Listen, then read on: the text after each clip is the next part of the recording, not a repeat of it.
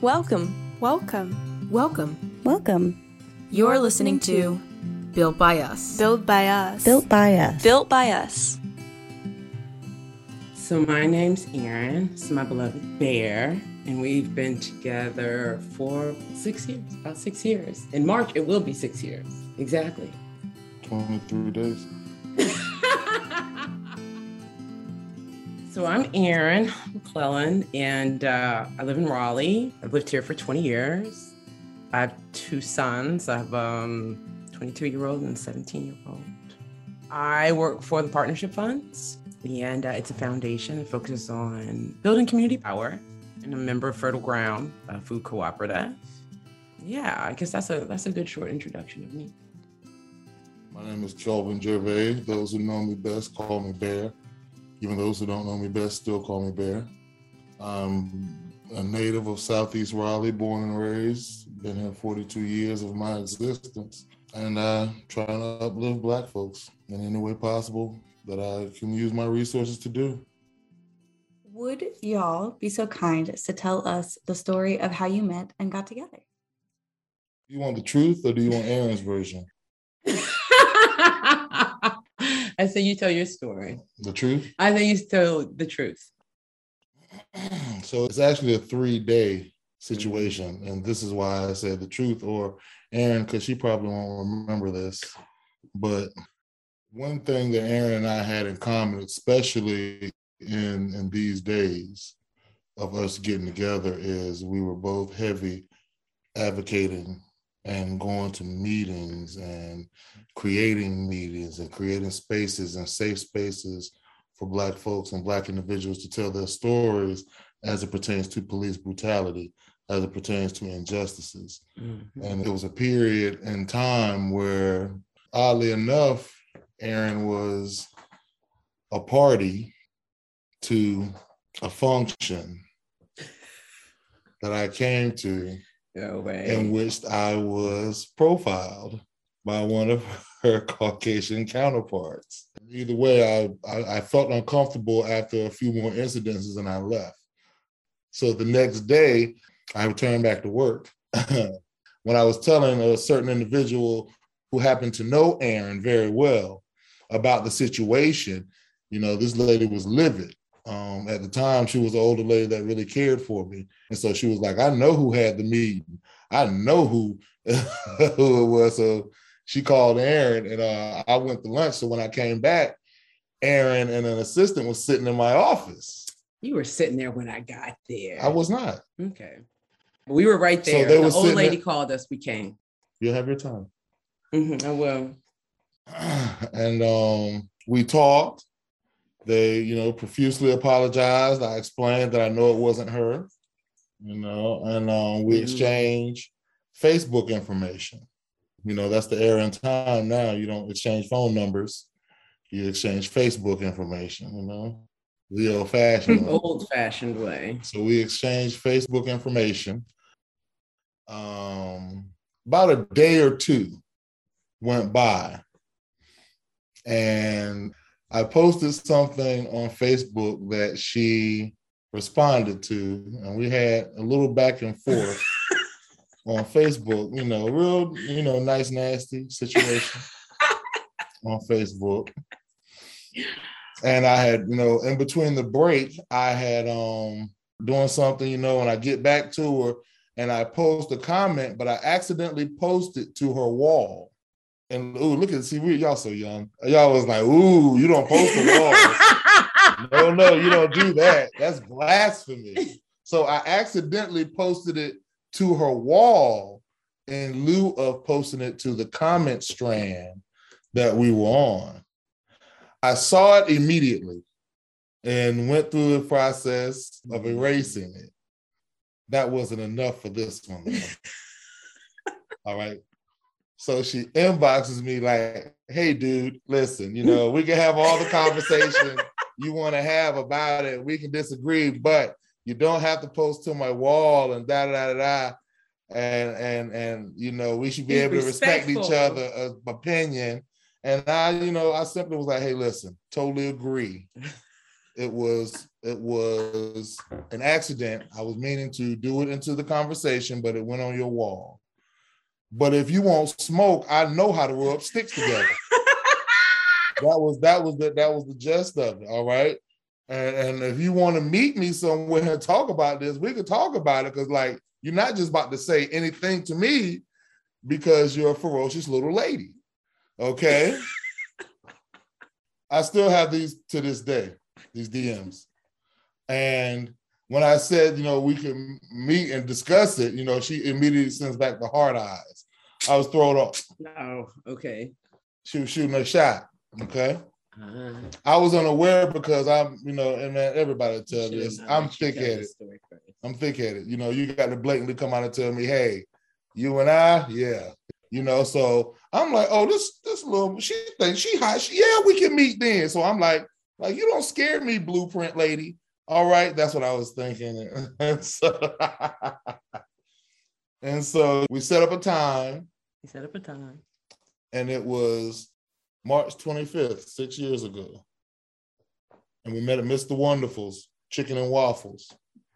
And I got there and she was already there, and she was sitting with her back to the door in the middle of the restaurant. And I was like, who sits here? And she had a long yellow flowing sweater with gray pants. How about that? The pockets real low to the ground in the front of her. And so we began to converse, and we met. It was at 12:30 that afternoon. And we stayed at Mr. Wonderful's Chicken and Waffles until he closed at 10 o'clock talking. And we left from Mr. Wonderful's Chicken and Waffles at 10 o'clock and went to Ruby Tuesdays and stayed there until 2 o'clock when they wouldn't serve drinks anymore talking. I paid for the Mr. Wonderful. She bought the drinks at Ruby Tuesdays. But we actually were together literally 13 and a half hours on our first official conversation date. And so we literally were together every day for about 30 days straight. And we just hung out. That's it. Talked, went to bars, went out to eat, laughed a billion. She has never known anybody as funny as me. Y'all see that now, Yeah, y'all see that. So I was at Mr. Wonderful's that day for sure. That was the first date. My favorite thing about Bear is that he taught me what love is. Wow. Like I, before Bear, I thought I knew what it was to be loved by a man, but I didn't. And that's true. And every day, he shows me. Now, not every day. I would say every other day for sure, because some days he gets mad at me, but every 24 to 36 hours, he's showing me. And that's what I love the most. And then second to that would be his love for Black people, his love for people and for the community, animals. And I think I love that it's entrepreneurial. They can always think of a way to get something done, and that he works very hard. So those are some of the things. I mean, there's other things, but I would start with those things. The thing that I've always even told Erin that I love about her is that we didn't come up the same. We came up literally opposite sides of the spectrum. So it's always something I learned from her, whether it's the name or the taste of a wine, or what cheese goes with what, or a new restaurant, or the name of clothing, or a big word. I always, even when she doesn't know it, from the beginning, I just learned so much. She's just totally different. Not even just from people I've dated, not even just relegating it down to intimate relationships. I mean, just the caliber of people I was accustomed to growing up being around, and limited knowledge versus a whole new culture of Black people. And she displays that, intentionally. And she'll say something, and I'll be like, what? Like, nobody eats that, or we just have so many different, but when I say that, it's actually like me respecting her total opposite side of the spectrum. And when I say opposite, y'all, I mean, I'm talking about like totally opposite side of the spectrum that we were accustomed to, from childhood to a lot of even adult situations, totally different. So it's the fact that I'm comfortable with learning from her. I'd name myself a cooperative developer. I believe in developing cooperatives. So I'm heavy into that, which is, I don't know if RPL are familiar with cooperatives, but essentially they're organizations that are structured differently than nonprofits. You buy in, you own a share, you pay economically to participate, you own a share, and they're governed democratically, one person, one vote. So it's a shared governance model for community-based organizations, and co-ops can be anything. So that's one of the things that's really important to me, is developing cooperative organizations and structures where people can govern the organizations together. So you talk about building community, and that I'm completely about community building, but I have a real specific view of what that looks like after doing it for a number of years in a way that people have the power at the end of the day. I've seen a lot of community building. I feel like it's actually just building nonprofits. It's not building community. So I'd say I was a cooperative developer for sure. And then I just like to support people to grow their own leadership. I really do believe in helping grow the number of people who feel like they can be agents of change. I think I'm somebody who's trying to eliminate nihilism, the sense that there's nothing to be fighting for and nothing to fight about, and that we've already lost, which is really a lot of people feel that way right now. And so I believe in helping people find their own sense of power. I believe everybody has power. You don't give people power, they have it. It's a matter of them seeing it in themselves and figuring out how to use it effectively. And I believe in helping people to do that. So that's really important to me. And spend a lot of time doing that kind of work too. For me, speaking for me, I don't, give myself titles. Any attribute I've ever held was always handed to me, even bear. So I do what is required at the time, whatever it is. If it's in the vein of organizing, that's going to be it. If it's in the vein of physical work to move that's going to be it. If I'm just driving the food to a destination point so folks can eat, that's going to be it. If it's coming up with the idea and the strategy to do, that's going to be it. Me personally speaking for me, I don't know what to call myself.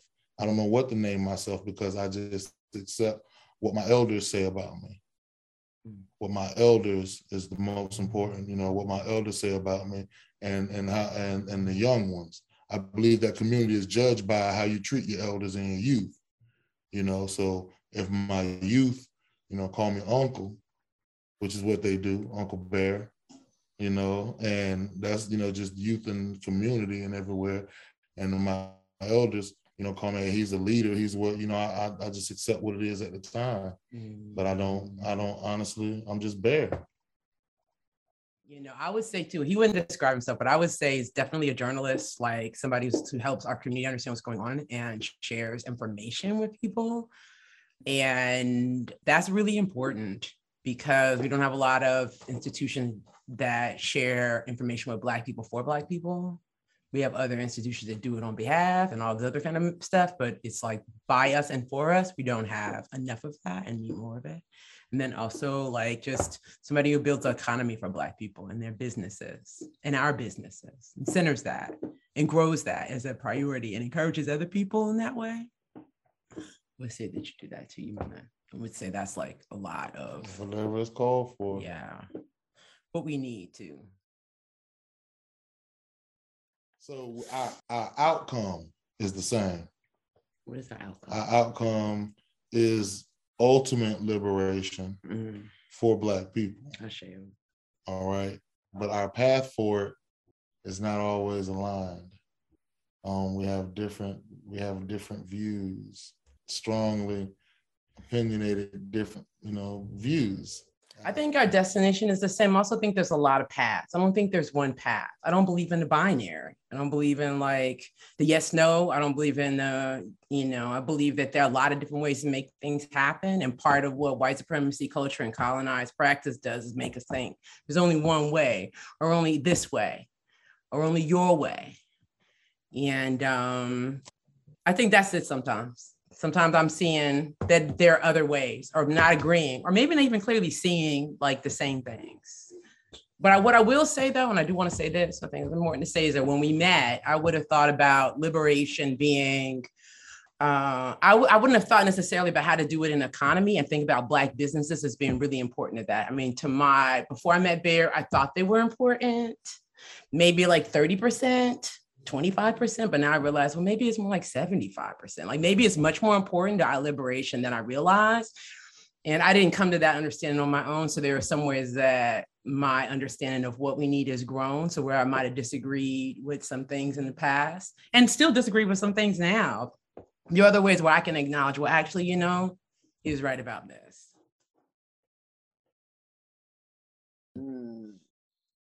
A piece of advice. And this is, I'm being so sincere. This is no joke. No physical contact. First 30, 33, 30 whatever days. If longer. Like, you can do it. Every question you would ask your wife or your husband, I believe in asking on the first date. If I'm not willing to share this information with you, and we're adults. So, we're talking about adult dating, not teenagers. So as adults, if he doesn't want to answer about his relationship with his child's mother, questions that you were genuinely concerned about, or whatever the case, those are red flags to me. Like, you should be able to be open, because I don't believe in dating for fun. Like I believe in dating for a purpose. And these are things I'm going to have to know anyway. So a lot of stuff I need to know up front. But sometimes, in especially our younger culture, man, we get physical take over. And before you know it, we just fell in the relationship because of physical. And it's like, you got to know that person. If you got to know so much. So take those days when that person attracts you in that manner, then take that time to find out about that person before you. Yeah, I would suggest that. Don't do physical. Put a time limit on it.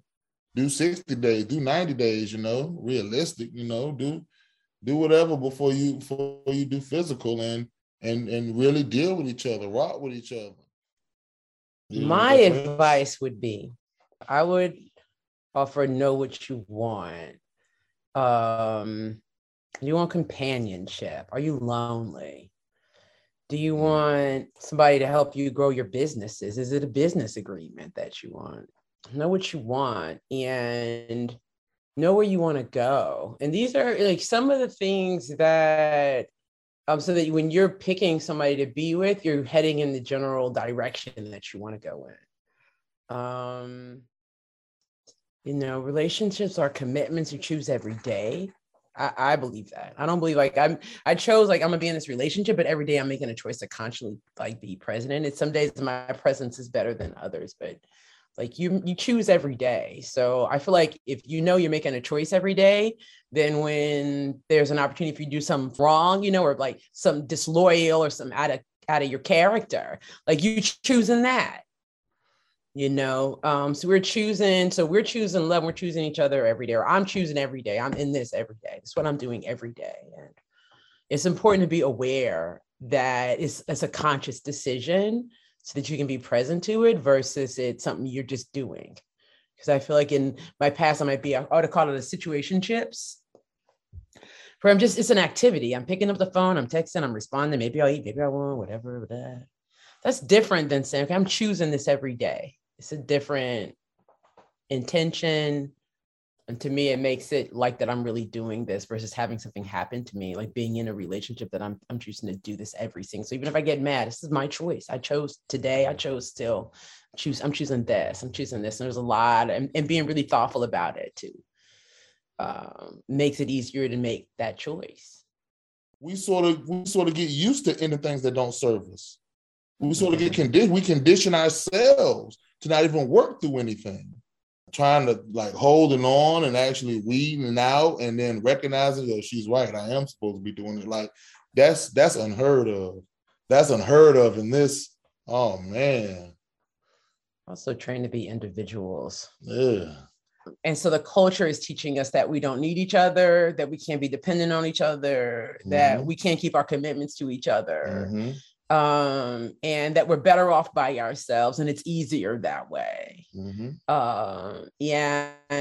a lot of that is lies, and then our trauma, because we experience it that way too. I was thinking this morning I was just thinking about like all my experiences before Bear they weren't pleasant.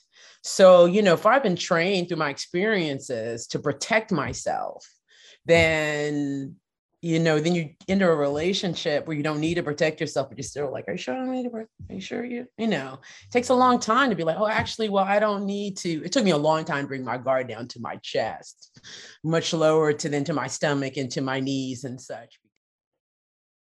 I got one other thing too. I believe this. I don't know. I don't believe it's Bear's job to make me happy.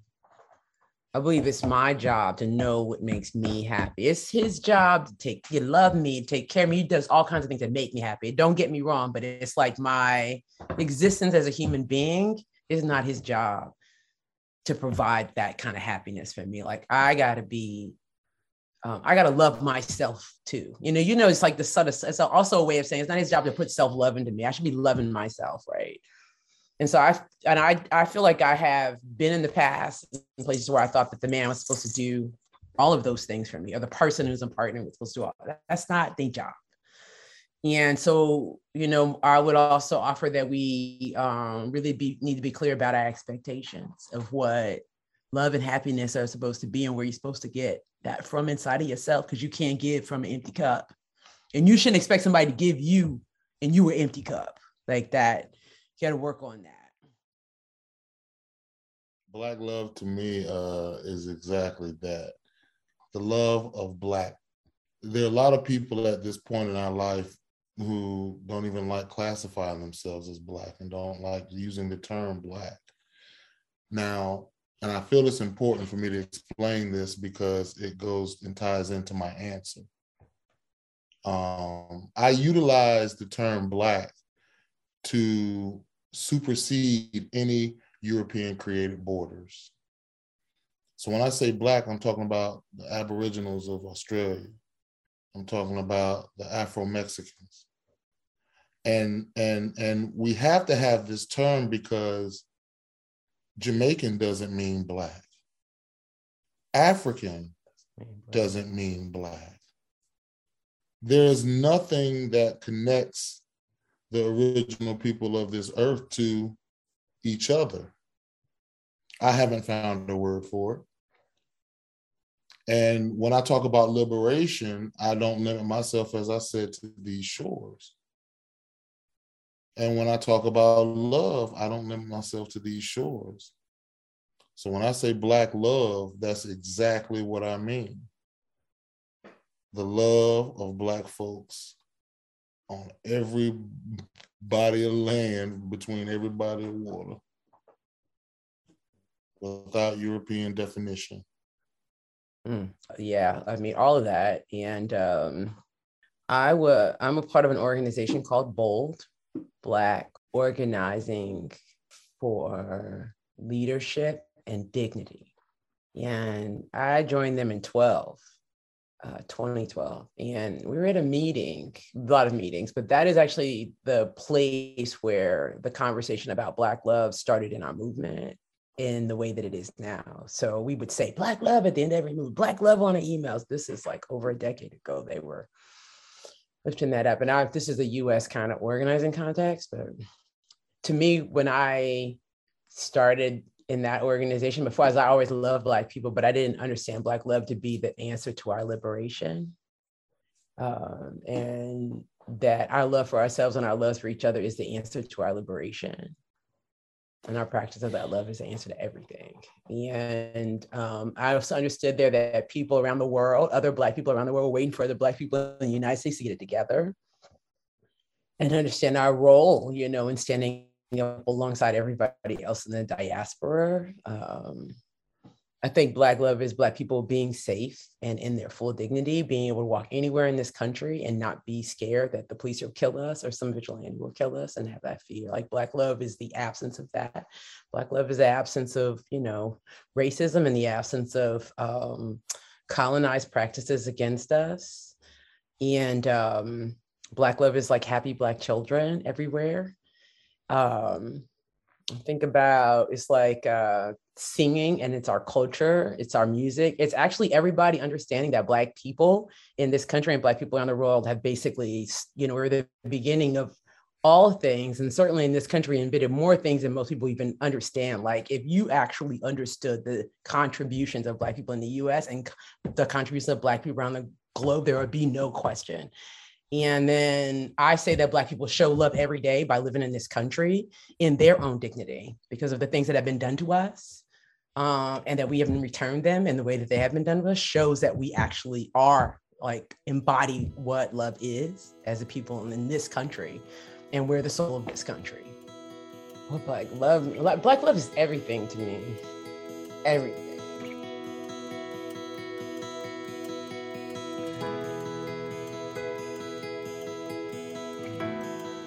Connect with us on social media. You can find us on Facebook, Twitter, and Instagram at DemocracyNC. Or you can visit our website at democracync.org.